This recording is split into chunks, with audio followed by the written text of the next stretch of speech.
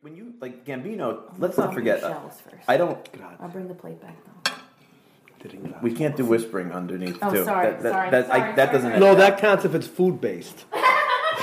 She was changing plates. We were at the plate change. All right, everybody sit down and we'll clean up. Do not clean during the show. I'm not cleaning. I just want to dump your But that's a real Italian part of it. I know, but every time we come here, she's cleaning as she's trying to do the show. She's compulsively cleaning. Okay, I'm done. Sit down and we'll talk.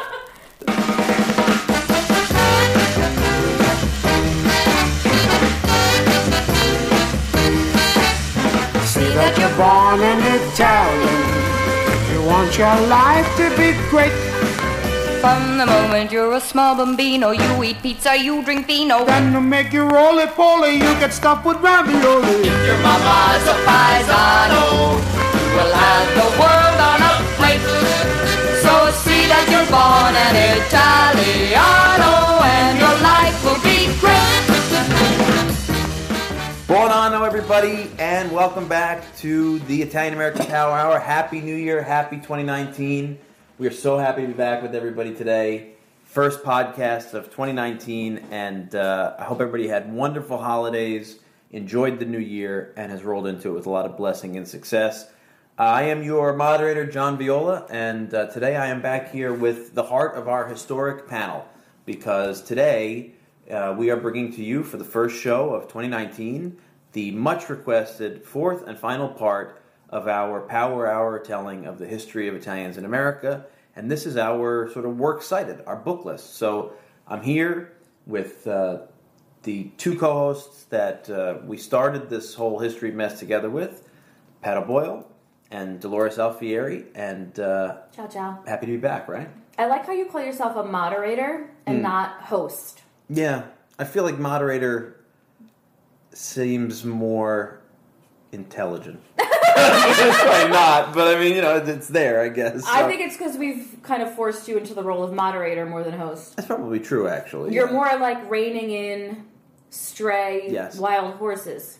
I feel like, for the audience out there, if you guys, I hope, have all by this point listened to the first three parts of our history series, and also now what was a wonderful two-part story of Christmas Eve in the Italian American community, and we got a lot of great feedback and everybody's excited. But I can tell you the recording of that show, which we did live here at the table over dinner and great dinner and a lot of homemade wine, I felt like Kermit the Frog because it was like I was trying so desperately to put together a show, and the insanity of the Muppets was all around me, and I think who are you calling a Muppet? No, you know what I mean. Let's back up. That night was Muppet-like. Yeah, but that was a night we rarely. Well, hold on, Muppet's a very strong term. I think Muppet's complimentary. First of all, they're very endearing. You do love the Muppets. I do love the Muppets. It's a millennial compliment. Yeah, it's a millennial. Well, the Muppets are older they're the 70s. I grew up with the Muppets. So did you. Yeah. Sure, but we didn't use it as an adjective. No, we were too young. Oh, well, Muppet or not. We have a little more civilized crowd today because there's fewer of us, and it's we're a little calmer today. I just fed everyone, so everyone's... Yeah, we've got a nice dose of food and just a touch of homemade wine in a Pellegrino bottle to make us even instead of crazy. And the topic is a calm one today, too. Mm-hmm. I mean, for those of you out there that have listened... There's no such thing as a calm Italian That's true. We don't... Most of these shows get wacky. If you're out there and you've listened so far, we hope you've enjoyed the first three parts where we covered the history of the Italian-American experience or the experience of Italians in America everywhere from 1492 until today. I'm sure there's plenty of topics that we missed, and we look forward to taking deeper dives into some of the stuff we did cover in the future and exploring some new aspects of our history. But I think as an overall simplified and succinct version of the trends of our story, the reception and the feedback that we got was that people felt like it was a good exploration. Is that fair? You're talking about the history series? Yeah. Yes, that is fair, absolutely. And you know what's really nice is that there's been a lag between the first three episodes of the history series and now this one because of holidays and we're doing other stuff on the show. But what's nice is people have actually been asking for part 4, which is kind of rewarding because not only do they want to hear more, but they actually listen and they know that we promised them a fourth part. Yeah, it's great. They're being asked for it, and they are asking us for it. So that's really nice. And it's interesting, too, because we've been very clear from the beginning that part 4 is sort of like the bibliography. Right. And our I like that. That's a good way to put it. Yeah, Mm-hmm. I would have thought that would have been sort of like, I rarely Like, use the word excited. You know Nobody what I mean? we don't want to hear that. But I'm looking forward to this because I think it's going to be really great for people to take a chance to hear what some of our favorites are, hear what's sort of pushed us in these studies, because all of us are self-educated around our Italian-American history, and I think it's safe to say all three of us... Well, sure, we didn't learn it in school, that's for sure. No, you're not picking it up in the regular curriculum, and I think all three of us are voracious readers who are always seeking out new stuff. We're always exchanging. I mean, we walked in today, right, me, Pat, Dolores, each of us gave the other one books that we had picked up for them. So I found something for Dolores, and Pat brought that. It's like, this is part of our regular life, and that's what I love about this show. I'm so excited for the book you brought. Yeah, it's going to be a good one. Can't wait to read it. Yeah, I think it's going to be really fun. Of course, I haven't read it, but I'll let you know. Sometimes I see books that I'm like, okay, this wouldn't necessarily be something I would read, but I know Dolores would, or Pat would, or fill in the blank. What would those books be? I'm curious. Like that syntax book that I gave you last week. Or like the book you just gave me. Yeah. It's about Southern Italian women, and I know that's like a topic that he has an interest in, but I get it. It's different to have an interest and you want to know more than to like sit with a book and open it. It's a calculated efficiency for me because it's like, yeah, exactly. I want to learn about this, but I'm not going to read it, so I'll just give it to my friend who's smarter on the topic and let them teach me. And that's what I'll do. In an hour over lunch. Yeah. So it's like when I go shopping, I see clothes that I like, but I know I'm not going to wear. They're not for me. Yeah. And it's just, and sometimes I'll stand there and I'll debate trying it on. I'm like, why am I doing this? This is for somebody. I like it, but I'm not going to wear it. So just save your time and walk away. Yeah. But at the same time, I can't pass up these nuggets. What? It's the best analogy I can come up with. But it's true, though. Really, Pat's looking at me like, what? It's kind of deep. Like you're looking at clothes you admire, but you would never wear. That sounds like some Hemingway type of... I just know they're going to hang in my closet. She looked at clothes that she admired. So true. That's good. So, talking about books, because to me, before we even get into the actuals of this thing, I have to say, I think it's safe to say all of us are lovers of books. I was a kid. My father raised us with the understanding that, like, don't ask me for toys, but I'll buy you all the books you want. And I think by the time I was like 15, he regretted that considerably because I was reading everything I get my hands on. This kind of stuff, writings about the Italian-American experience, writings about Italy and its history and sociology in the English language, it's a limited selection. What there is a lot of, and it's not something we're really going to necessarily cover extensively here, there's a lot of self-published Italian-American stuff out there. People's experiences, their stories, their memoirs. That's a whole episode. That's a podcast. That's a whole series. Yeah. But I mean, if you're interested in this stuff, keep in mind if you go to the bookstore, I get frustrated because you go to a Barnes and Nobles or a local bookstore. 9 out of 10 times you see the same 3 books that you've seen for 5 years, and maybe one new one comes out every year or so. Could I interject? While John is saying this, Dolores is eating prosciutto. I'm not making this up. Yeah. And when you hear her go silent, because she's eating more prosciutto and provolone and dried sausage, and John talks, and then she gets another piece of prosciutto. Oh, God. I'm literally in the middle of taking a bite when you said that. Right, absolutely. I've been swearing up and down we're going to do these things in a professional setting and not around tables anymore. No, really, and it's not. We're not playing to the no, crowd this is real. here. This is real. I have walnuts in my plate, chestnuts, coffee, apple butter. I don't know where that came from. It's nice. The American in That's classy upgrade. We are moving into a new studio next week, and you don't have a refrigerator? I will make sure. Yes, kitchen? and a maganette, coffee machine. Yeah, but a hot a bakery. The whole thing. I'll have everything for you. Don't worry. If you're coming in and doing this for me, I'll make sure. We should do live episodes. Yeah, I would love to. What they're cooking, we'll have Roselle at the... I would love that. I would love to do live video episodes, but that's a digression. I'm sorry to digress. I just want you to know. If you want to listen to this while you're eating prosciutto and provolone, yeah, feel free. There'll be a communal aspect to that was funny, Kumba. Feel free to take out the food when you start listening to our show. Coffee's really good. All right, I got to get back to where I was. Self-published Italian-American stuff. It's out there if you want to read it. There's plenty of great ones, but for us today, it's sort of more the mainstream works that are available. And I don't know about you guys, but every time I go into a bookstore and I go to the section that would have European history or whatever it is, and I get to that shelf, And I get really frustrated by the fact that there's like 400 books on France and 2 on Italy. But we're not people of the book. Yeah, fair. Yeah. Well, let's not kid ourselves. We discussed this in the history show. Italy has horrible newspaper readership. Yeah. It's like some of the lowest, I think, in Europe. I was around, I could say, in the early years of Italian-American literature, self-publishing, and when it became, I guess, Italian-American as a subject matter. And a lot of Italian-American writers were coming out saying, listen, it's a culture that's not a bookish culture.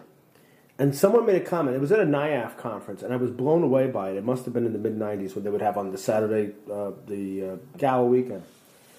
And an Italian-American academic said that, and I saw this in my own life with my grandmother, Italians had an aversion to books, especially from the classes that didn't have the opportunity for education, because to read a book, you have to go off in a corner and be quiet. And it's isolation. And isolation is antithetical to the Italian-American culture. True, yeah. So why is Gino over there in the corner reading a book? Put that stupid book down and come over here. We have prosciutto and provolone on the table. It's true. So the aspect, now not in the higher end, because one thing I've learned about traveling to Italy a lot with stuff with the order is there was a rich, well-educated class in Italy that always existed, always has existed, and we never knew. Our ancestors didn't know because they were a separate world. Right. So they were the people that had the personal libraries and had produced people like Filippo Mazzei and philosophers. But for the guy who worked the fields and whose woman and wife tended the chickens and the pigs while he was out farming, they were illiterate, and B, the things that made them literate, reading books weren't economically achievable, right? And they separated you from the family. I mean, look at the founders of the United States. And if you go to someplace like Mount Vernon, what blows you away is that they would send all kinds of natural resources, trees and furs and pelts back to England. And what would they get back in return? China, cloth, and books. Yeah. And they were always talking about the books they were asking to get from England. And they built these huge libraries in their own houses.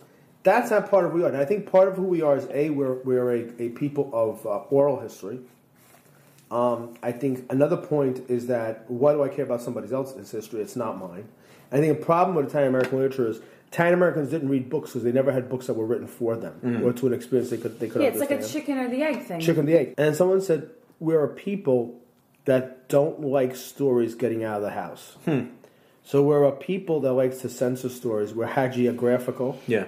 We like the best possible side. Yeah. And to tell your story, you have to tell some stuff that we would, a.k.a. keep in the house, keep private. And you're kind of like violating that code of silence on family issues. You remind me of when I first got to IAP, and I know I referenced John Maggio's 4-part documentary series every show we have. I promise you folks, he's not paying me for this. I love John, and I love the end result that he got, and I was really proud to be involved in it at IAP because when I met with he and his team at the beginning of, they had finished filming, and we're going to bring this thing public, and I was like super enthusiastic about getting IAP involved, and they basically said to me, all the community groups we met 2-3 years ago when we started this said, no, we don't want to be part of this, particularly if you're going to talk about the mafia at all. And he said, well, you're essentially refusing to tell your own story unless you can tell it in an edited way that makes sense for you. And here, now years later, this thing's been out there, and I think it's one of the finest pieces of work on our history that I've seen. And it was made with no community support, even though all the other major organizations saw the product beforehand, with the exception of the fact that by the time I got to IAP, I decided, I think as a young person, this was something we had to get our name attached to. It was too late to get it on the front of the picture. We got to have it on the end as a special thanks. But we're media partners. We did a lot with them on the educational side. But it was a big risk to people because that's how we do edit our own story. And I want to say, when we talk about this book list, right, we could spend 20 episodes on the amazing works out there. And I don't want to take away from what does exist, those really wonderful, hyper-specific academic books that come from the Italian-American Academy and the Calandra Institute or the Italian-American Studies Association and those people who are writing really interesting stuff. But this book list is more sort of the stuff you might find at Barnes and Nobles. You know what I mean? Like this is an intro book list, not a deep dive book list. We're going to give some very unique recommendations. So don't write us nasty letters. Can I? Yeah, yeah, I love a lot of this stuff. Can I jump in a minute? I mean, John and I have a love of books, and my family. Why am I not included in that? That's true. You're a huge. No, you are, but we've. That felt very like you were trying to leave me out. Calm down. What I'm trying to say is that John and I, for many years, long before we knew you, with all due respect, had a book exchange like. No, I'll say it because I'll go to Italy with John and I'll buy a tremendous amount of books, especially Neapolitan. I'll just go into the store. Everything I have in Neapolitan, I'll just take. And I have stacks and I mean, I have a library, right? I don't pass up a book on this topic. I buy anything. And I said to myself, I need to create a library, a room for a library, and a desk where I can just sit and read, right?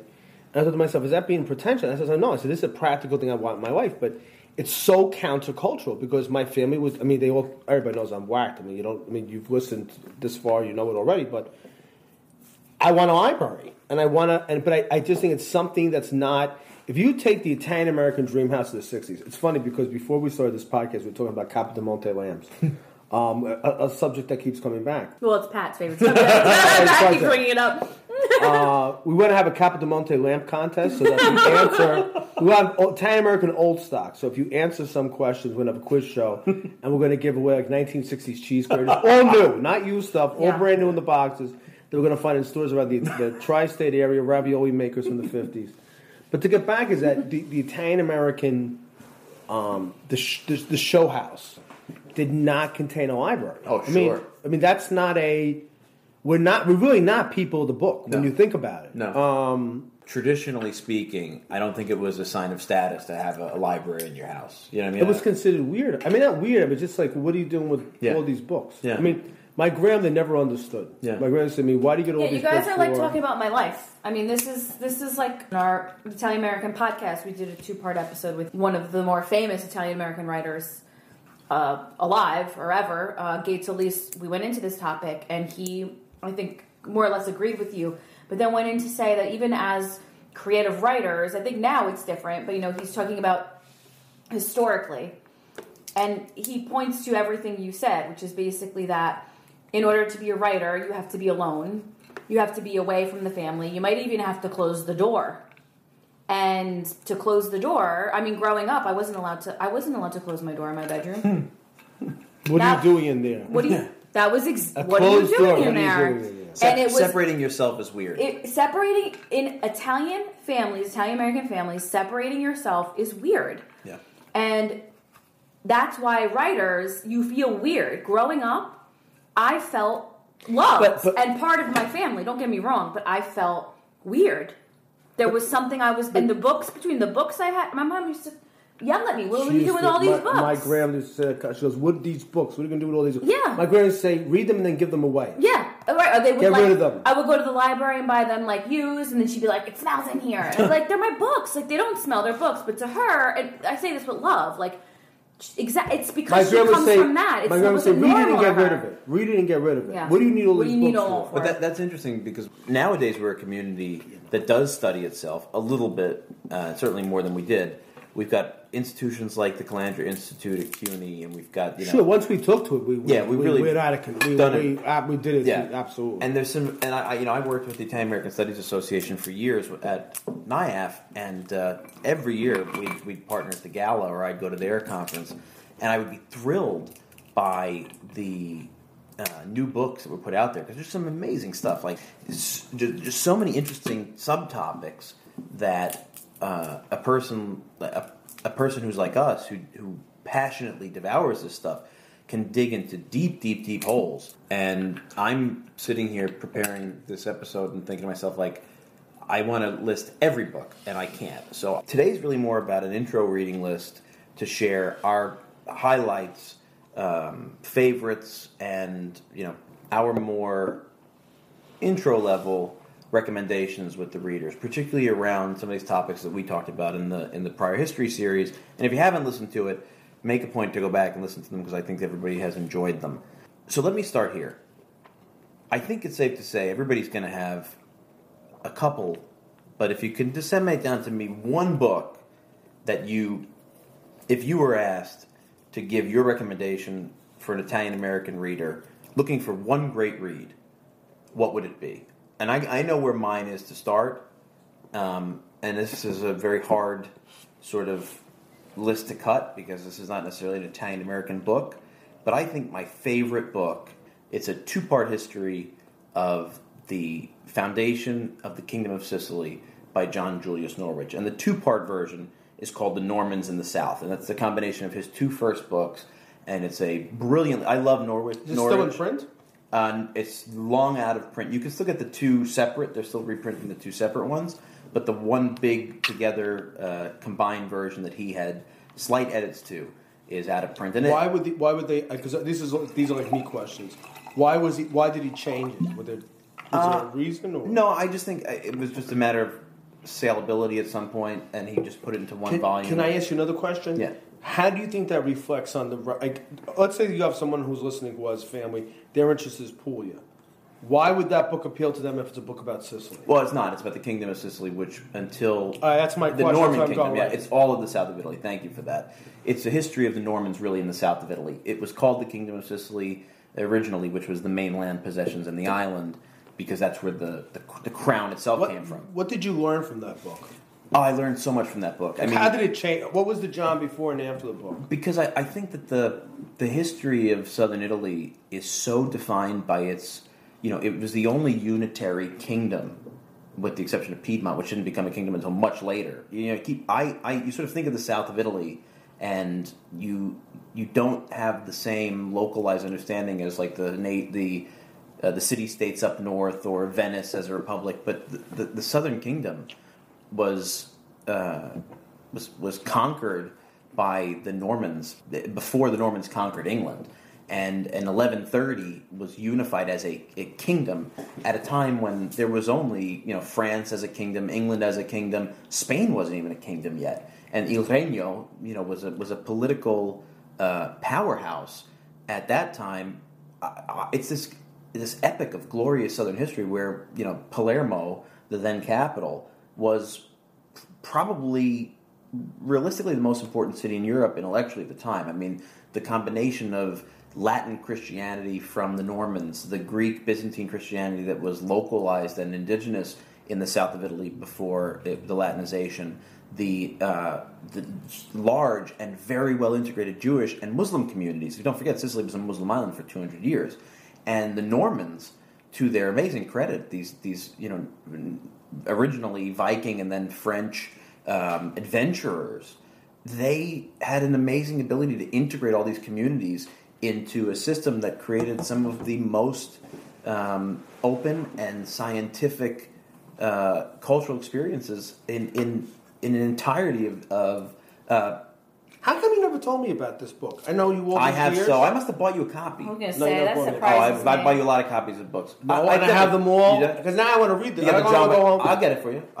Yeah, it's absolutely my favorite book. And Norwich is a British historian I've referenced before on the show. He just passed away, as a matter of fact. And one of the big disappointments in my life is I never got to talk to him. I always wanted to meet him.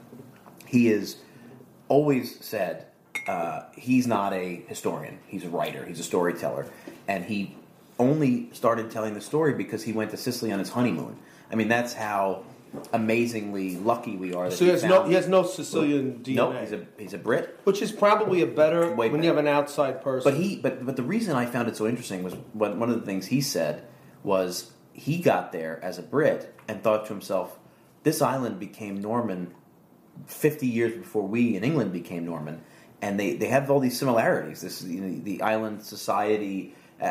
We could be England. You know what I mean? Like, do you think Campania and the rest of southern Italy had the same affected as much? Yeah, because they were there before they were in Sicily. So Sicily became the capital, and Palermo was the capital, because to conquer it back from the Muslim powers, it was an easy path to fame and legitimacy to take back lands for Christianity. But really, the kingdom started in Apulia, and the Normans were first in Apulia and Abruzzo. and then Campania, which was the Duchy of Naples, Duchy of Benevento, Sorrento, the Amalfi, all of these little city-states, they could, Campania and those places easily could have gone the same way as northern Italy in these city-states, but they all unified under the Normans. I never thought of that. So you're saying that the south of Italy wouldn't have really been the south of Italy. You might have had a unitary peninsula and Sicily being the different place. Yeah.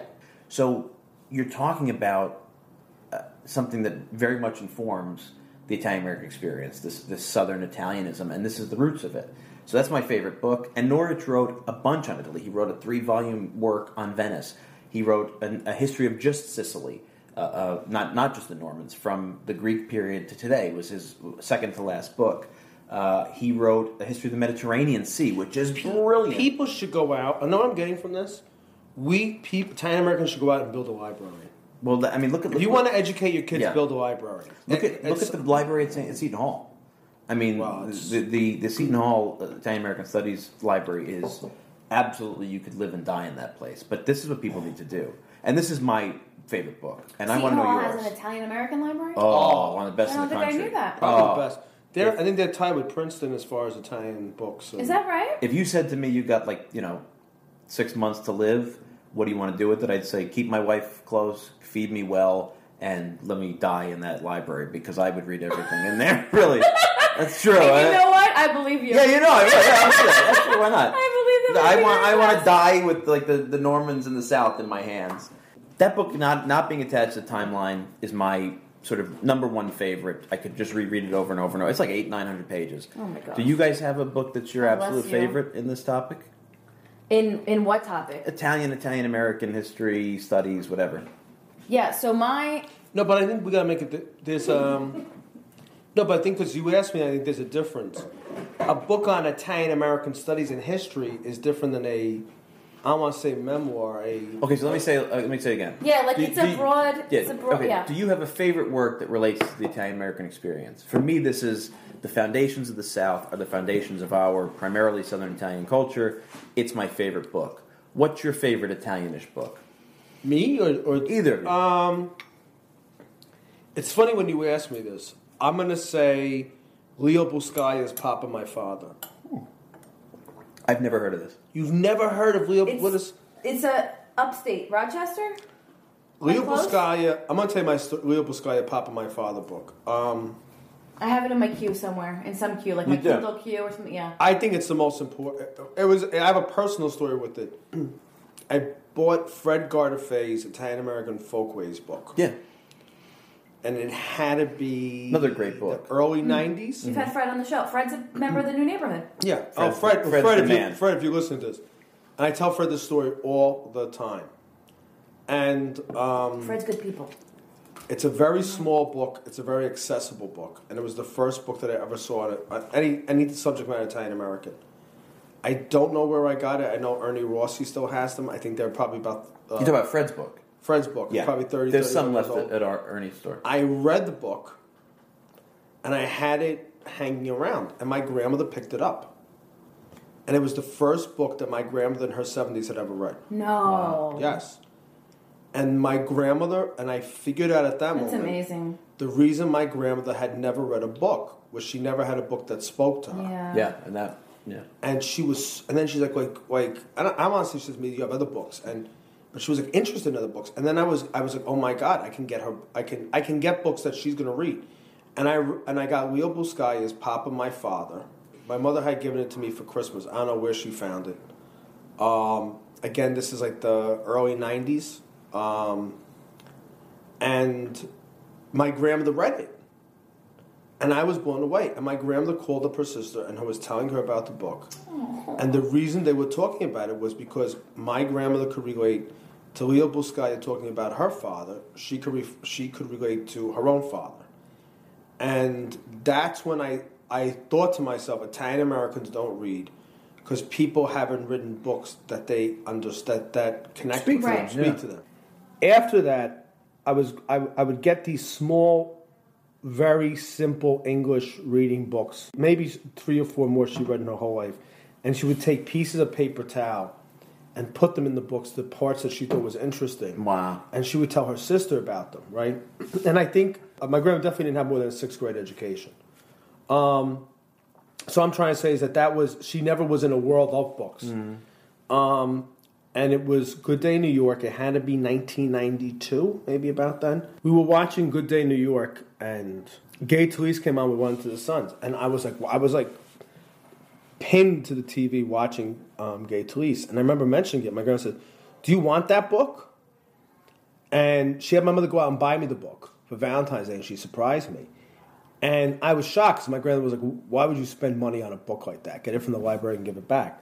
But I think that we had turned the corner, and she had understood a little bit of why I was so into reading, as opposed to before. So I think Fred Gardefeuille's book has a very special meaning to me, an emotional meaning to me. And I think I would say Leo Buscaglia is Papa My Father. What is the book about? A man's relationship with his Italian-American father.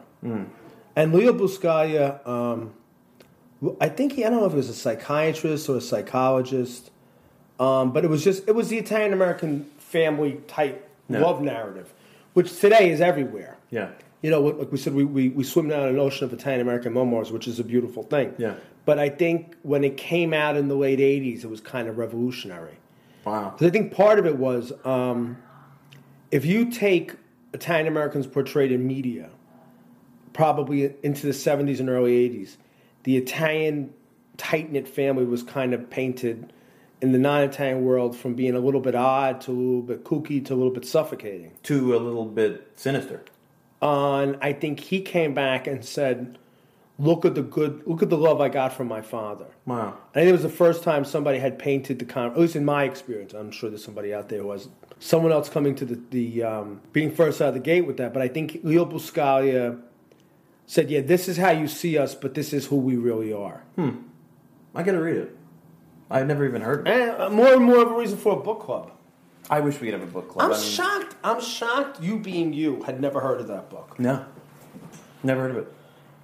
Well, I think, again, and as we go through this conversation, I think there's a lot of early pioneers in Italian-American literature who've already are in a phase where people don't know who they are because so much time has elapsed. Yes, that's true. You should read that book, Dolores. I would love your take on it. Yeah, I have it in a list. It's based in Rochester. Am I close? I don't remember. Yeah, I mean, it's a very small book. And it was seven stories of Christmas love.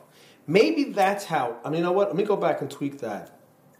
I think my mother bought me a book, 7 Stories of Christmas Love, written by Leo Buscaglia, and it had Italian-American themes in it, and then we went and got Papa My Father. Dolores, what's yours? So this is a tough one because we're not talking about... we haven't really talked about novels or memoirs. I think in terms of just capturing experience, I think Adriana Trigiani, of course, is Shoemaker's wife, and pretty much most of her work. Yeah. She is like the figurehead of capturing in fiction our stories and our nature. Maria Lorino's Were You Always an Italian? That's on my list. Yeah, is a terrific memoir about identity and also this struggle for us Italian Americans, like first, second generation, of who are we and how do you take this very ethnic identity and still be accepted in the American culture. But in terms of history and identity, for me, Richard Gambino's Blood of My Blood. That's what I was waiting for. Because he was talking about Papa My Father and being early in the experience, I was thinking to myself, Richard Gambino's Blood of My Blood might be really the first deep dive into who we are and why. Yeah, I would say, personally, that if you were looking for an explanation of Italian-American identity, not an exploration, but an explanation. Yeah, that's good. Why are we the way we are? Why were your parents and your grandparents the way they were, the way you remember them growing up? What impacted us? What affected us? Blood of My Blood that's what it's about. And when I first read Blood of My Blood, which is not very long ago, I didn't read it like 20 years ago. I mean, in the last like 2 years, I think at least, I couldn't believe I was holding a book. Again, to my point about chicken or the egg, I was holding a book that talked to me about me. Yeah. And my family. And it was published in the 70s. And why did I just read it 2 years ago? Me, like this Italian American geek, I just came across Blood of My Blood 2 years ago. That's my point. Well, why didn't I know about it sooner? I only read, you know me, I'm on Amazon and eBay and every website you can find in but garage that's a sales. problem. I'm buying everything. I only read Blood of My Blood. I only read Blood of My Blood last year. See? And 3 pages into it, I stopped, folded the book. I had highlighted almost everything, and I went to my dad. I happened to be at my parents' place upstate, and I'm like, Dad, we got to read this together. Like it is absolutely one of the finest books. Yeah, I mean, but what's coming to me now is I think that a lot of the Italian Americans who did have tertiary college educations where they were in the world of literature, didn't have exposure to literature that was written by the members of the tribe. I think some of them wanted to walk away from it as well. Yeah, definitely.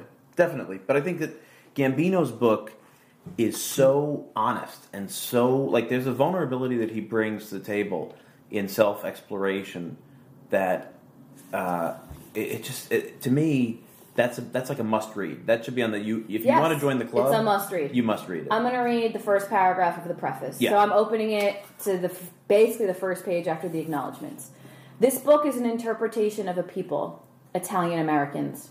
Although it draws upon many historical, sociological, and other scholarly sources, it is a personal interpretation. The book represents my view of my people. I have included many personal experiences, but only those which years of study have convinced me are typical and illustrative of the Italian-American saga. By checking the objective record with my own experience, I have tried to heed the wording of an old Italian saying, traduttore, traditore, translator, traitor. By wedding my experience to the written records, I've tried to be true both to the life of individuals I know and to the story of millions of others. Equally important, I've tried to capture not only the story, but the warm, turbulent, and thriving soul of Italian Americans, a much misunderstood and often maligned people. And I have done so as passionately as a Sicilian American, as much as a writer. In the end, I have tried to present a life, not an apology, a caricature, or an idealization. I mean, that says it all. That's the book. Translator, traitor, but this has to be done. And he's saying, I'm telling you this is my interpretation. Yeah. But I've checked my interpretation against the experiences of the record and tons of people I've known and tons of people have interviewed, which is really, I feel like, what we do on the show. It's like our experience, but you're bringing in what you've read, what you've heard, all the people we meet, and all the experiences we have to present not an apology, not a caricature. We never try to like sanitize or whitewash. We're not a perfect people. Yeah. But you're giving an honest, hot-blooded portrayal of the people, like who we are. And we are misrepresented, and we are often maligned. And I think part of it is we're in this continuing journey of defining what makes us us. Yeah, that's the crux of the show, and that's what Gambino's talking about. We always joke about we're all crazy, and that's why we're together. But the truth of the matter is that craziness is what Pat Harrison, the co-chair of IAP, calls the secret sauce. That's what I thought of when I proposed the idea for the Power Hour, was like discussing and dissecting and digging into what makes us so self-identified and together. Like, but the reason I bring it up is that when you've hit the nail on the head, which it brings into the conversation, is that if you take 200 years ago, every aspect of regions in Europe was distinct. Like, people had distinctive, what people call like folkloric costumes were the everyday clothing of an area, of a people. And now you're in a world where anywhere in the world, people dress the same, basically. Yeah, absolutely. You know, like, if you take an Italian who came to America visiting in the 80s, they dress in a very starkly different way than Americans. Do they still have their own look? Sure, but it's much more muted and more assimilated. It's a globally homogenized It's a global. So world as we're now. entering a globally homogenized world, what makes us us? Yeah, that's the whole experience. That's the reason for the show, and that's what these books in many cases are about. I mean, Gambino, let's not forget, Gambino wrote another phenomenally important book, which is Vendetta, right? It even was made into an HBO movie. He wrote the book, that movie is I didn't even know He that. wrote I haven't read Vendetta, it. Oh, I'm literally is picking up my phone and adding it to my Amazon list right now. Amazing history. You've read it? Yeah. Is it about the history of vendettas? No.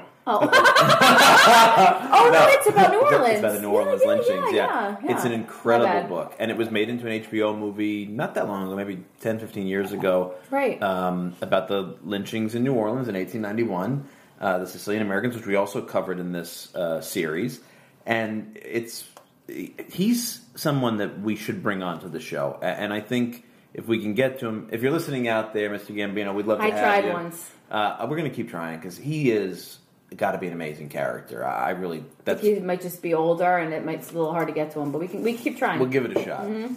But I think if those are everybody's number one recommendations, I think they're all great. Let's go into the timeline a little bit, because returning to my theme about the Italian American story starts with the history of Southern Italy. I think that's it's 87%. We always talk about that. Everybody here that is not Southern Italian, I promise you, we respect Northern Italian history. There's some great stuff, but I'm talking to an audience that I think primarily comes from a Southern Italian background. And for those of you out there that are not aware, we have an amazing group called The New Neighborhood available on Facebook, which is a membership group that you can join, and you can be part of ongoing discussions with us. We exchange photos, we exchange stories, we have long-term conversations that go on, ongoing conversations. And Pat and I recently joined, and Rosella recently joined, and it's a great place to interact with us and dig deeper into these topics. And one of the posts on there that has had a very long life that I'm really excited about is Pat and I, are huge proponents of the book Terroni.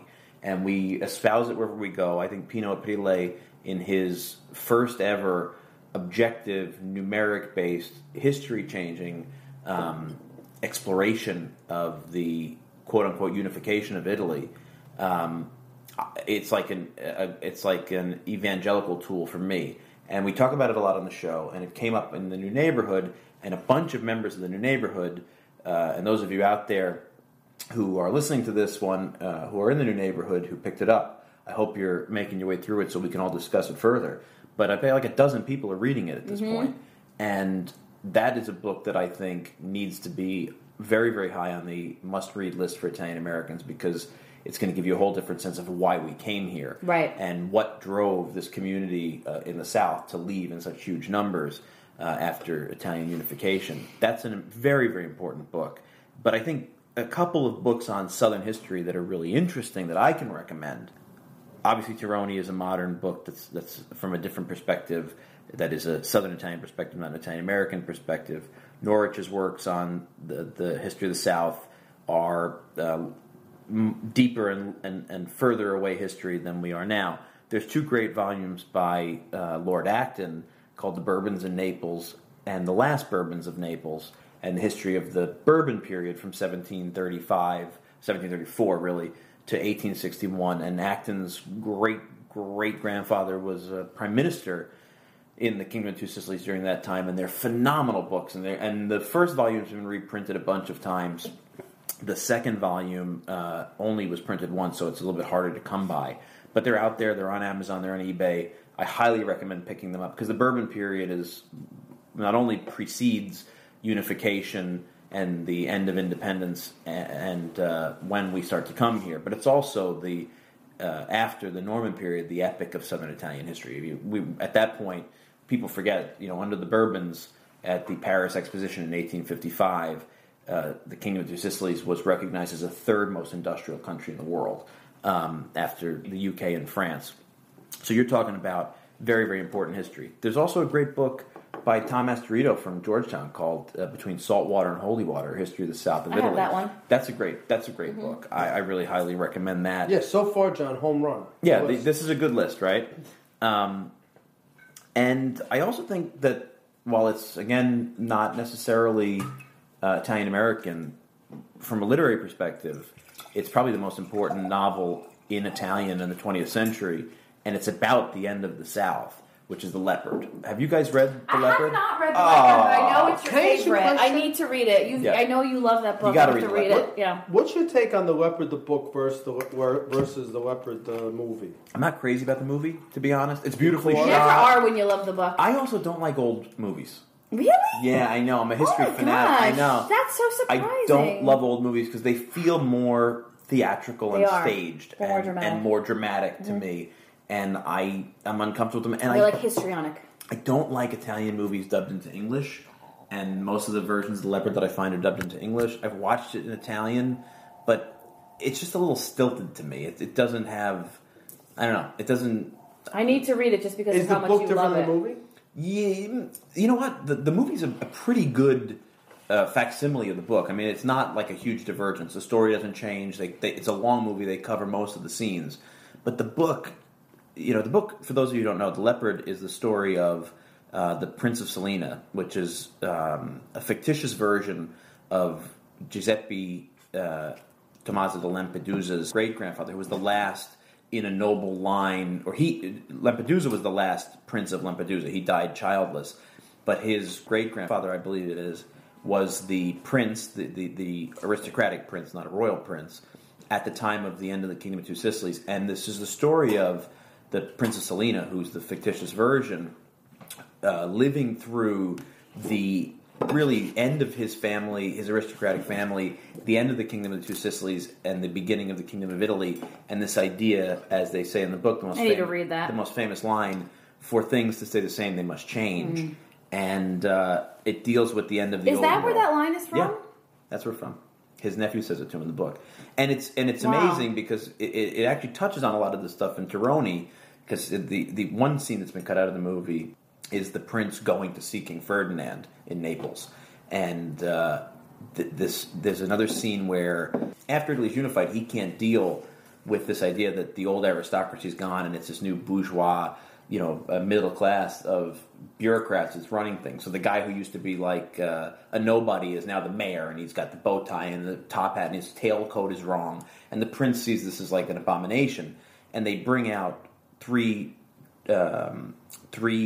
different types of alcohol to toast. One's green, one's white, and one's red for the tricolor flag, and they offer it to him.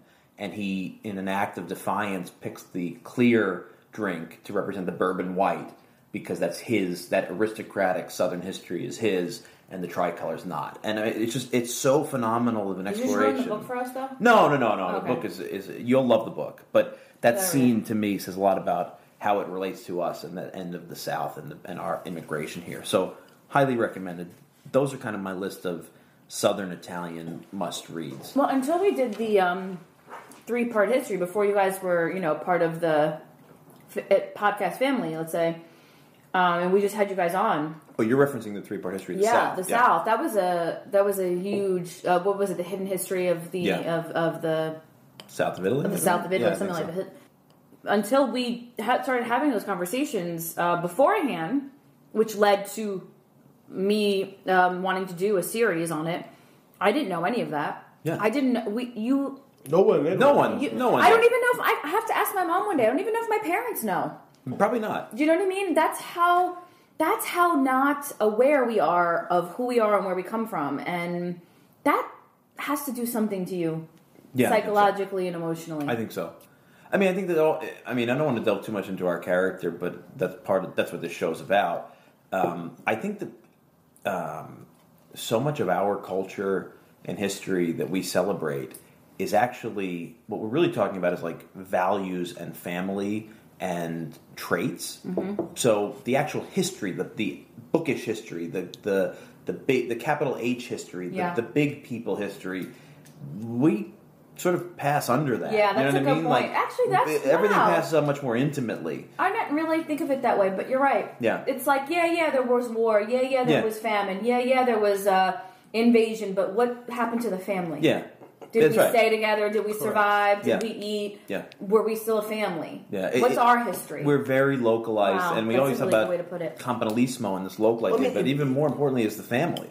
If you go to Italy and you visit a small town and you're a guest of honor, the mayor will bury you in gifts of books about the town. Yes, that's true. So the book will be about, the church bell tower in the 10th century. Yes, you're right, yeah. And it'll be a magnum opus on every brick that was laid. So there's a respect, even in the south of Italy, for a hyper-local history. Everybody knows the local history. Yeah, but nobody cares about the bell tower in the next town over. No, you're absolutely right. It could be China. It could be, Pango. Yeah. But I think it just shows there's an interest And people in the south of Italy who are not into history will care about the history of the bell their own tower history. in Yes. their town. Yeah, that's true. That's true. So, Do you have a list you're going through right now? yeah, I'm going Okay, go through ahead. time frames. I will listen. Yeah, I think it's nowadays that which is why I love this community, because it's so evergreen. Like, we keep digging. There's so much more for us to dig into. An author, while we're talking about the South, who's become a friend, is Lou Mendola, who's a Sicilian-American from Rochester, New York, who moved back to Sicily and writes prolifically on Sicilian history, and might I add, writes excellently. And Lou, if you're out there listening, you know I love your work. I could recommend everything Lou's written, but my favorite is called The Kingdom of Sicily, and it's another take on the history of Sicily. This is not the Kingdom of Sicily in just the Norman period. It's everything from 1130, when the Normans founded the kingdom, to 1860, when it was taken over by the Piedmontese. And it's another phenomenal book on the South. But the South is clearly where I think the story starts. But then you do have some amazing works on the Risorgimento, The Force of Destiny, La Forza del Destino, written by Duggan.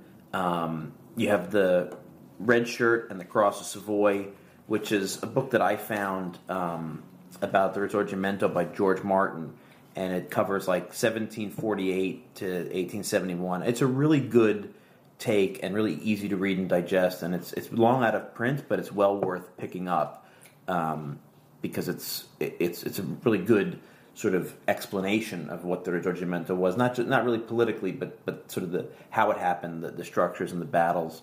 There's David Gilmour's The Pursuit of Italy, which is a history of Italy, the land, the people.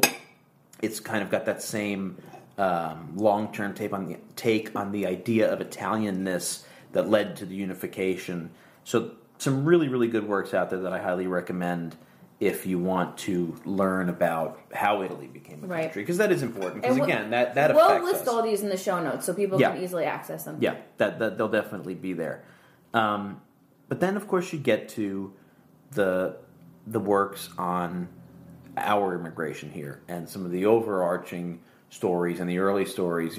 I think you have to include La Storia in this, right? That's one of, if not the first book I ever picked up about not Italian stuff, but something that was very Italian-American. And I hadn't really come across anything like that before. And I remember I was going to Italy with my parents. I think I was probably in my early 20s, late teens or early 20s. And was reading it. I can remember being in my aunt's house in Italy, like at night, everyone going to sleep and me reading La Storia. I think it was the beginning of me realizing that I wasn't Italian. Because growing up, you'd be like, oh, we're Italian. Yeah. You know? And I wasn't what my friends were. I was something else, and I didn't know what that was. And then I started to realize it was this like hybrid identity. Third road. I always say we're like this third culture out of the two. Yeah. It's for those who haven't read La Storia, it's Jerry Mangione and Ben Moriale's work, subtitled 5 Centuries of the Italian-American Experience. They do cover from Columbus to today, and it's interesting because for me, it was one of the first pieces that sort of took me out of a very localized understanding. I kind of assumed all Italian Americans were like me, New York Italians with Southern roots, and La Storia really does cover everybody. Yeah. Where we all over the country, from all parts of Italy, everything from the explorers to today. It's super dense, but it's a fantastic resource and one that I think is an enjoyable read for people too, because it covers a lot, but it doesn't do it in a way that feels encyclopedia-like. Yeah, it's like more like a story. Yeah, hence the title. I think I really enjoy it. I think that's it's readable. It's very readable. It's not dry. Yeah, there's obviously a lot of work on the vast Italian American experience that is important. But I think La Storia is definitely a great starting point if you want to jump in. I also think, we mentioned Maria Lorino and her work Were You Always in Italian, which I think is phenomenal, and I've told her that in any of my interactions with her. I read it when I was growing up and we had moved to Jersey, and it's about her growing up in Short Hills, New Jersey, not far from where I grew up, where she felt like the only Italian, and I felt like the only Italian in Chatham. So I love it, but Maria also wrote she felt, even more so, she felt other. Yeah. Because of her Italian, which is something you don't think about. If you don't know your history, you don't think that at any point your predecessors, let's say, or people in your family or you could have ever felt like an other, right? Other is reserved in this day and age for different other ethnic groups, quote unquote. But as Italian Americans, there was very much a period where you could feel like an other. I know that my siblings felt like other. Oh, I mean, Maria's not old. I mean, Maria's a young lady. Yeah. I mean, you know, she's a generation or a half generation she's before older than us, but like, she's not, but she's not an old, you know, gray hair. No. This is a very pertinent story not that long ago, Yeah. and I related to it very much. I thought of my sister a lot. So I think I've talked a lot in the show about how my siblings are like 10 years older than me, more or less, give or take a couple years here and there. So we're the same generation physically, but we're not. You know, it feels like different generations. Yeah. And when I read Were You Always in Italian, I thought of my sister a lot. And the things that Maria writes about, I can kind of, in hindsight, see my sister in her own way struggling with at that time. And the wanting to not have this kind of stigma and not be made other and narrow, like marginalized. Yeah.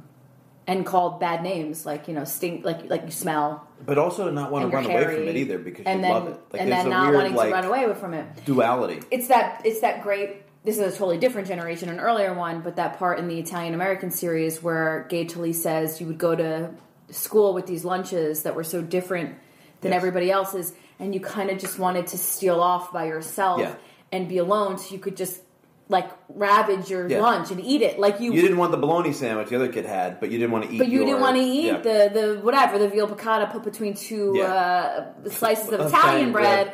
But you wanted to eat the veal piccata put between. Yes. You know, you wanted to just mow it down because you knew it was so good. This is such a complicated. To me, yes, agreed, and that's a beautiful part in that series when he says that you get it. Yeah, if absolutely. you take Italians in other places, your identity. I don't know how to explain this.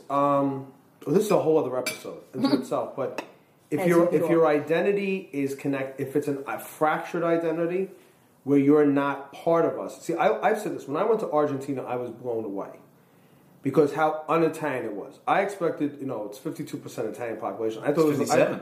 57. I mean, this is a whole other episode. I don't want to go off on a tangent, but I just feel that Argentina had a very. Let's come back on this because this is a good episode. You know what? Know who we're going to bring in on this? Italian Argentinians.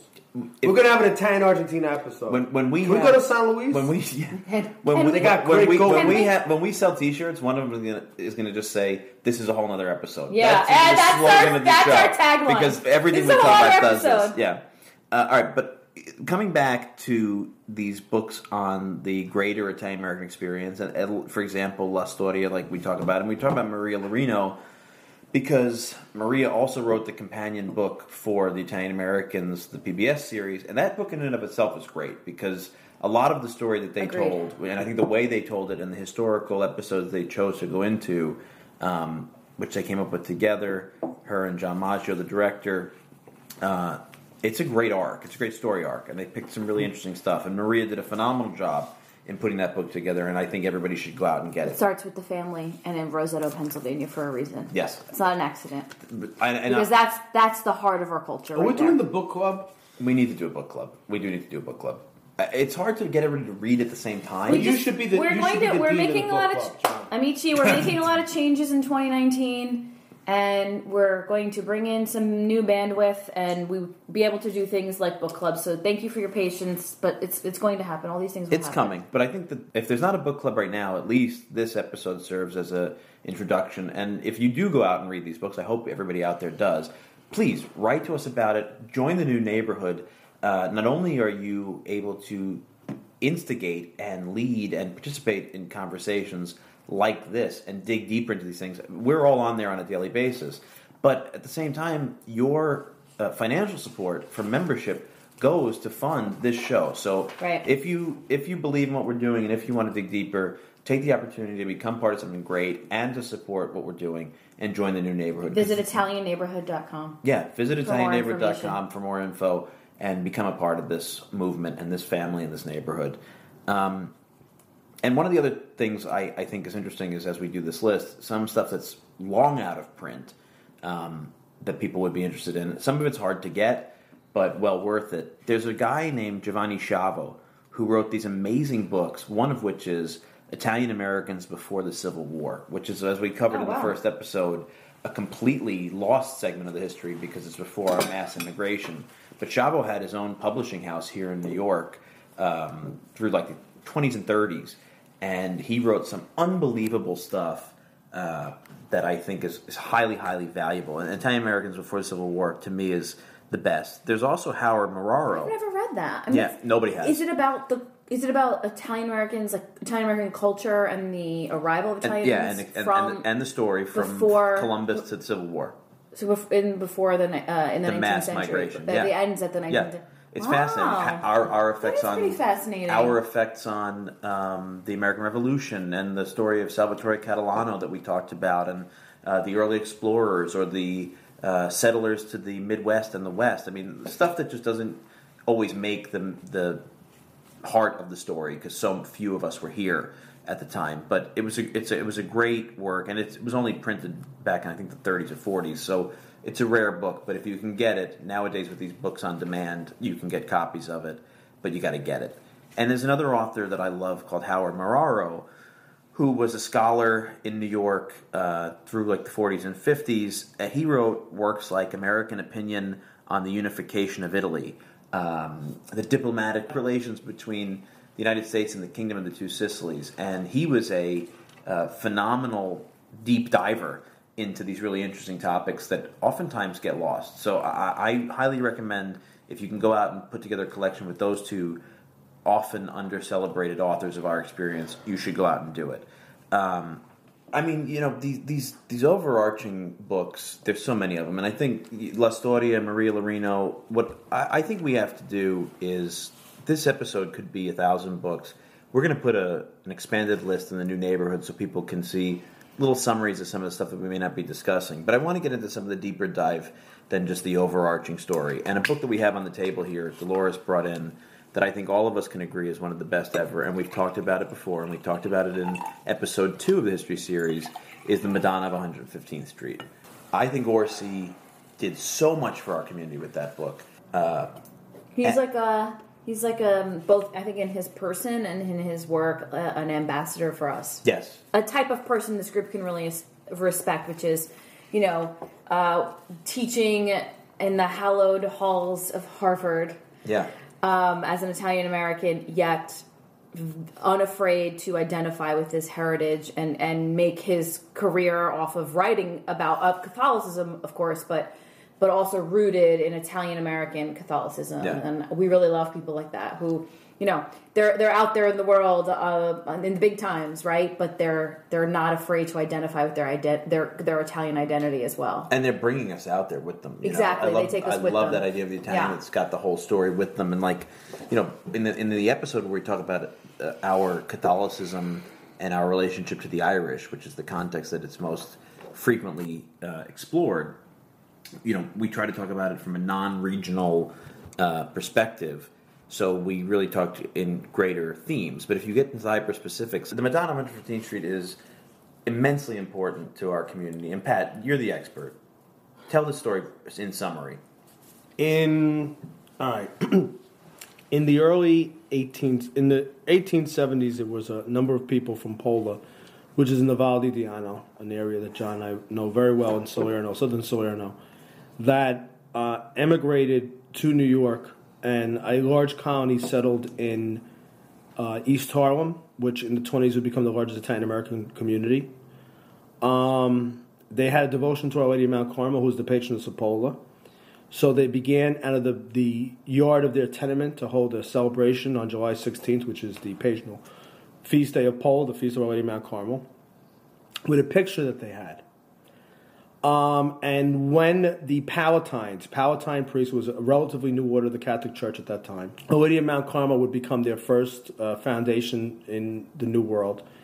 A German priest was assigned, a Palatine priest, first Palatines in America, to set up a parish in East Harlem. And he was to cater to the Italians and part of his capacity to cater to the Italians was that he had studied in Rome, and even though he was German, he spoke Italian. And he took this devotion to Our Lady of Mount Carmel that the people in East Harlem from Pola had, and because Our Lady of Mount Carmel was ubiquitous in the south of Italy, it became a neighborhood devotion. And he named the church Our Lady of Mount Carmel. And simultaneously, the people from Pola ordered a statue, an effigy statue from Italy. Now, what's an effigy statue? In the south of Italy, there are statues which are basically mannequins, which are dressed with wigs with either real hair or silk hair. Sometimes women would make vows and would donate their hair. And they have actual dresses, actual vestments, real clothing. A good example would be Our Lady of Mount Carmel in Melrose Park, for people in Chicagoland who are listening. And the Church of Our Lady of Mount Carmel was created. The neighborhood exploded with an Italian population, and the church and the devotion to Our Lady of Mount Carmel became the glue that held everyone together, because the devotion to Our Lady of Mount Carmel is probably the more Italian parishes are named Mount Carmel than any other, because it was something everyone could agree on.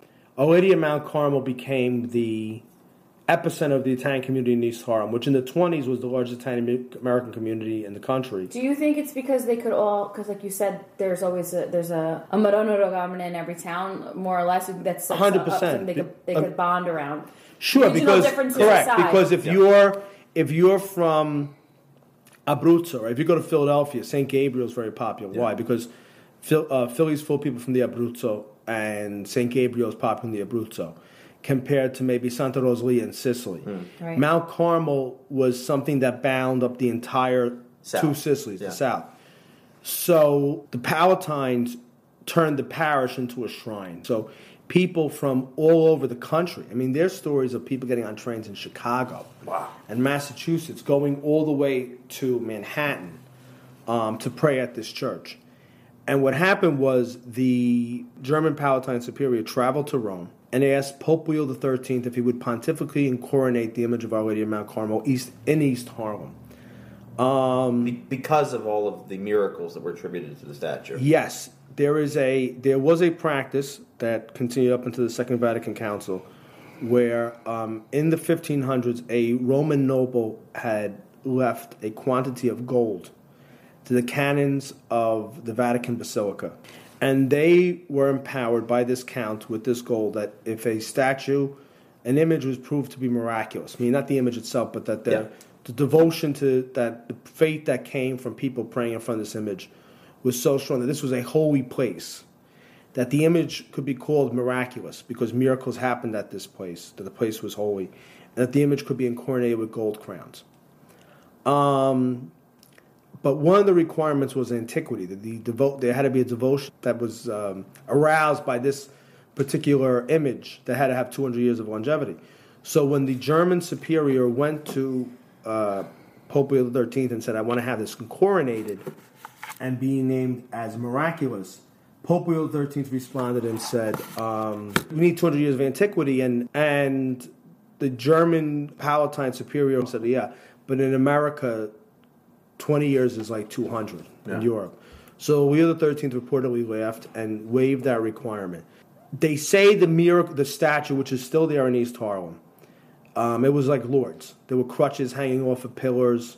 I mean, there's two front entrances to the church because, and this is true, for 2 weeks they would have continuous visitors to the church. You'd go in one door and just keep walking. You'd have like a few seconds in front of the statue. There were chutes in the sanctuary. When I mean like chutes in the floor, because people would donate baby clothes. Women who couldn't conceive would go and pray for a miracle. And so many of them conceived children that they would donate the baby clothes of the child's first year to the church to give to poor people. So the church had two front doors because of and this is all backed up by New York Times reporting and police records at the time. Hundreds of thousands. Hundreds of people would just come. Feast, and where they would keep the church open indefinitely for 24 hours just to accommodate the pilgrims. So sometimes people would come barefoot from Brooklyn. I mean, that's a hike for those of you who don't know New York to East Harlem. Yeah. So where does this all come down with the book? So the devotion was so strong that Orsi, in his attempt to write a book about the Italian community of East Harlem, came across how the continuing theme was this shrine to Our Lady of Mount Carmel was the center of the entire community. Yeah. Probably the epicenter of the whole Italian-American world. Yes. If you want to take a spotlight on the 20s. Yeah. If you asked me if someone was going to read a book, this is it. And I'll tell you why. And it's not, you're going to think it's a Catholic book. It's not. No, it's not. What I found, what happened is Orsi, from what I've read, entitled the book about the Madonna of 115th Street because it was so dominant to the neighborhood. It was the center of the whole orbit of the neighborhood. But what I found was when he describes the Italian-American family, which is not in hagiographical, panegyrical terms, when he talks about the real day-to-day life, I don't think anyone has ever hit the nail on the head as well as he did. That's a good way to put it. You just, look at the book and you think, oh, well, do I care about Italian East Harlem up until the 1950s? Like, you're like, Yeah. I don't know. I mean, like, okay, obviously this, everyone at It this table seems does. like it's going to be a lot more myopic Exactly. and focused Just than it exactly actually what I was is. going to say. And then you start reading it and you're like, this is way bigger than this neighborhood. Yes. It's up there with it's with Gambino. Yeah. It's one of those like must reads. This is like a required to get in the club. Right. And I would say to those of you out there who have not read the book, first of all, I'd say to those of you out there, if you're in the New York area or you're coming to the New York area from around the country, as Pat points out, there used to be lines to get 5 seconds in front of this statue. And for better or worse, today you can go up to Harlem and have as much time as you want. And I've done it, and it is a moving experience to be there, particularly if you know the history. So if you're in the area, go up to Harlem, go to 115th Street, and go see the Palatines that are still there. Father Chris Salvatore, a good friend of ours, the last Italian Palatine in the country, go up and see them and be there with the Blessed Mother. If you're a person of faith, take an opportunity to pray at this very important shrine. But in either way, if you're an atheist or a daily communicant Catholic, I highly recommend you read this book because it is one of the best in our experience. It's very intimate, too. It's very intimate. Mm-hmm. It's like it gets into people's like real reasons for worshiping, you know, not just this Madonna, but any Madonna. Like, you know, why do we do these things? Why do we worship these saints? And like very intimate. He interviews people who were there, and he follows up with them obviously like later on when they're older. So people also have like I feel like the vantage point of hindsight. Like it is so much more bigger than just a story about the saint of the community or whatever. It's a real look back at us and what makes us tick, and that's what this show's about. What makes us tick. So go out and get it. Now you move on in our history series here, and you know I am a great student of the fascist period in Italy and its effects in the United States. I can give you 10 recommendations on that. I mean, there's a handful of books written, all of which I think are enjoyable. The U.S. and Mussolini by DeSantis, The United States and Fascist Italy by Mignone, Mussolini and Fascism by Diggins, Black Shirts in Little Italy, which is my probably my favorite by Canestraro. And there's, as ugly as history can be, there's really enjoyable stuff on the fascist period in Italy. It's an interesting period. Dennis Mack Smith, his bio of Mussolini is obviously one of the more famous ones, or Bosworth's bio of Mussolini. Why do you recommend those? They're two of the more comprehensive introductory ones. But I think But they don't just talk about Mussolini. I'm assuming that's why you're recommending No, they're just flat-out bios, those two. But the other books are about fascism and its effect on the United States, which I find immensely fascinating. Yeah, you do. And We need to. Can I just jump in a minute? Because I'm here listening to you. This is your baby. Mm-hmm. You should come up with 100 top books. Yeah, I should do that. And call it the Italian American Library. Yeah. And because I never knew this book that you're just mentioning now. It's the first I've heard of it. Really? I would love to read. Absolutely. You're holding off on him. We should do like a little, like, at least the the second five of time us you've should said do a that. book club. So we force ourselves and then digest them, and maybe that's how the book club goes. We take one every couple months, but it is true they're great works, and people I think will enjoy them. I think that they say a lot about us. Now again we covered World War II from the perspective of fascism in the United States and in the approach, but then of course the amazing contributions we made during the war. There's a book called The Humble and the Heroic: Wartime Italian Americans by Salvatore Lagumina. And that's a highly recommended book of this experience that we had as the highest percentage of the fighting force, but also fighting in some cases through our own historic motherland. And then, of course, Lawrence de Stasi wrote Una Storia Segreta about the internment. And that's a book that I think made huge waves, because when it came out, it was really a shock to a lot of people that this even happened. And I think that's the book that prompted all of these conversations in Congress about apologies and about this secret history. I mean, it's called A Secret History, and it really was transformative to the Italian-American experience. Nobody knew this stuff was out there. And speaking of Lagomina, he also wrote a great book called WAP on anti-Italianism. I haven't read either of those. You should read those. Those are really... Yeah. WAP is really like... It'll make your skin crawl a little bit, but it's very, very useful. But into the post-war history we go. And another one that I think all of us might have read, and we talked about a little bit on the show, is Santipietro's The Godfather Effect.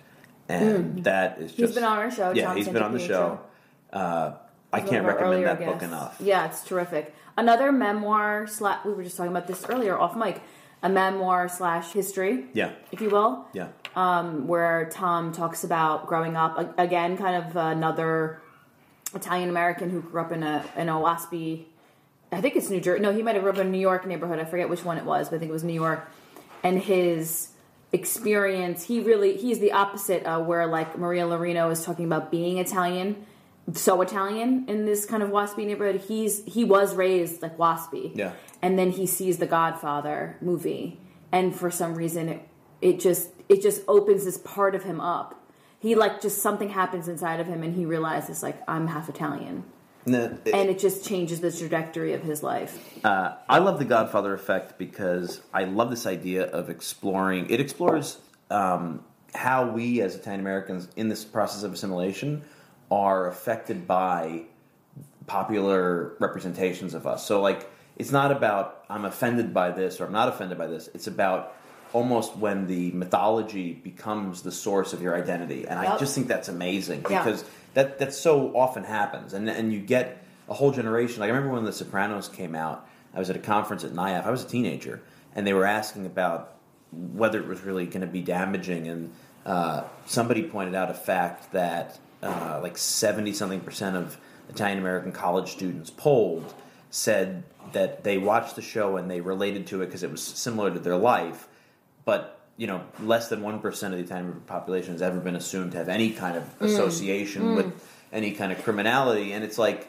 how much is your identity driven by these kind of popular media representations, fictitious representations that you've seen before? How much of your identity are you taking from that? Yeah. And I think that's part of his work. It's part of what he's saying.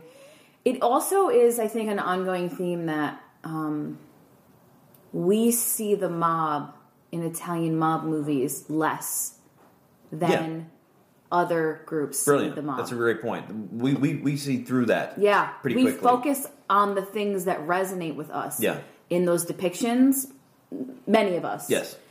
And that's kind of what Tom's book's about. Yeah. That's what resonated and wasn't the underworld or like the crime and the murder. It's the family stuff. It was the family stuff. Yeah. It was also the character of the characters. Yeah. That's a book that I again would put on the list. I think if we're going to do the must list. Yeah, it's like a special book. It is a special book. Yeah. And sticking on this topic of and it's again something we discussed in the same episode, which is Joe Colombo and the Italian American Unity League, which I love. His son Anthony and a writer by the name of Don Capria just released a book called Colombo: The Unsolved Murder. I think it's a really enjoyable read. It's obviously written by his son, so there's a little bit of family bias into it, but interesting chapter in our history that's often underexplored. And here's a new book out there that it's a nice pocket of history, like a little deep dive into an interesting chapter to me. We've gotten through the timeline of the experience. There's a couple of books that I think are really good overall in like the Italian character that I think we should just close with. Barzini's The Italians, The Fine Italian Hand, From Caesar to the Mafia, these sort of overarching stories. Bill Emmett, the Economist's Italian guy, right? The Italian expert. recently wrote a book called Good Italy, Bad Italy that deals with like Italy's strengths and weaknesses in the modern world. I think it's fascinating. Tobias Jones, The Dark Heart of Italy. There's a lot of sort of exploration of the darker side of our people, and I'm not even talking about criminals, mob, and this, but like sort of our negativity. That I think is really I haven't interesting. read that one. That's a good one. Uh-huh. And just recently released is John Hooper's The Italians. Did you read that? I haven't read that one. So I think the first. It's so funny. I think the first The Italians is Luigi Barzini, and I haven't read that in probably like 10 years. No, like 15 years, 20 years, and I have actually been. I think I couldn't find it. Like I remember reading it. Is that where he writes essays about Italy that were published? I don't remember. Okay, there's this book that I can't find since I first read it 15 years ago. I don't know what it is. I don't know what it's called. But I think he might have been an American writing about Italians in Italy. You Beppe Severnini? What's the book called? Oh, you're talking about Beppe Severnini because it's. All I remember is like essays. Like maybe they were all published in the New Yorker. I don't know. No, it's Beppe Severnini. You're thinking of. It's called. I just remember there was one essay where he talks about this Roadmap guy. to the Italian Mind. He goes back. There's one guy, old man, goes back, comes to America, works all his life, saves his money, can't wait to go back to Italy. When he goes back to Italy, of course, what is he? He's the American. Yeah, you're talking about it's never the same. You're talking about Bella Figura by Beppe Ciao. Severnini? I think that might be it. Ciao, was it? Ciao America? No, that's not it. Neither of these are it. No? I have not been able to find it since the first time I read it. I'll check out Barzini's a Barzini. fantastic read. I'll see if maybe that's it. Barzini says in a lot of things, this will never change about Italy, and with 10 years it was all gone. Wow. He talks about abortion and divorce. He's like, this will never happen in Italy. And within 10 to 14 years, it's over. Well, it's just that there was certain things Italian, so it would always be. When did he write it? 62, 64. See, it's interesting, right? For those of you, we're talking about books. I'm a huge audiobook guy. My iPod is mostly audiobooks and Neapolitan music and Lumanti. But as I was driving here today, I've been listening to a book called The White War, the history of the Italian campaign in World War I from the Italian perspective. And I'm just listening as I'm driving here to a recollection of Barzini. I didn't know this, was the most famous journalist outside of D'Annunzio in Italy during the war and a war correspondent. And he was so pro-war that he wanted to describe this heroic struggle. And when he got to the front and realized it was basically a slaughter, he finally couldn't bring himself to write this anymore and propagandize it. But I didn't realize Barzini was so... I sort of thought The Italians was written and sort of released out there into the popular ethos and just took off. But he was very, very famous in Italy as a journalist. I didn't realize that. So it's interesting to think of the assuredness with which he describes an unchanging Italy as it changes. It's one of those ones that I've always said I'm going to get to. My grandfather tried to get me to read it when I was a kid. Oh, interesting. And it just gets backed up on my list, but it's definitely there. And that's actually a good place for us to close, because I'm sure many people out there who are passionate about this stuff, like us, might have read many of these and might have just as extensive of a list that we're all backed up to read. And the joy in finding a new book on this topic is wonderful, but it only backs up the list further. So I think there's a lifetime ahead for all of us of reading this stuff. And I hope, for those of you out there that are listening, we'll be reading them together and sharing them. And if you have recommendations that we missed, like I said, some of this stuff we knew we wouldn't have time for on the episode, but there is some stuff out there that we might not know about, and I would love to get the recommendations of our audience and share them amongst ourselves, share them amongst those of you who participate with us, particularly in the new neighborhood.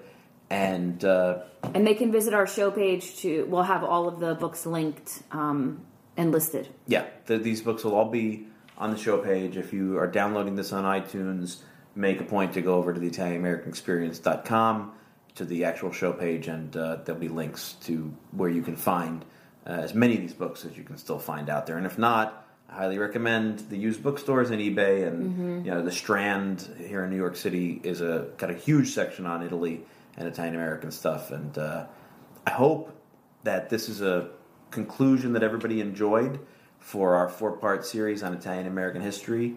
They are a little bit more sedated, these episodes, than the normal screaming cacophony of us yelling at each other about a topic that we're passionate about, but I hope they serve as a good entry point for what we're trying to do with the show and a little bit of a roadmap to understanding some of the stuff we continually reference and will continue to reference further in deeper dive episodes. So this is the end for Italian-American history, but the beginning of a new year and a lot more to come. So thank you for being with us. As always, grazie, and we'll be with you next time. Ciao, amici. That you're born an Italian. If you want your life to be great, From the moment you are teeny weeny, you get built up with linguine, then you bring out your amore. you get chicken cacciatore. When your mama's a paisano, you have got the world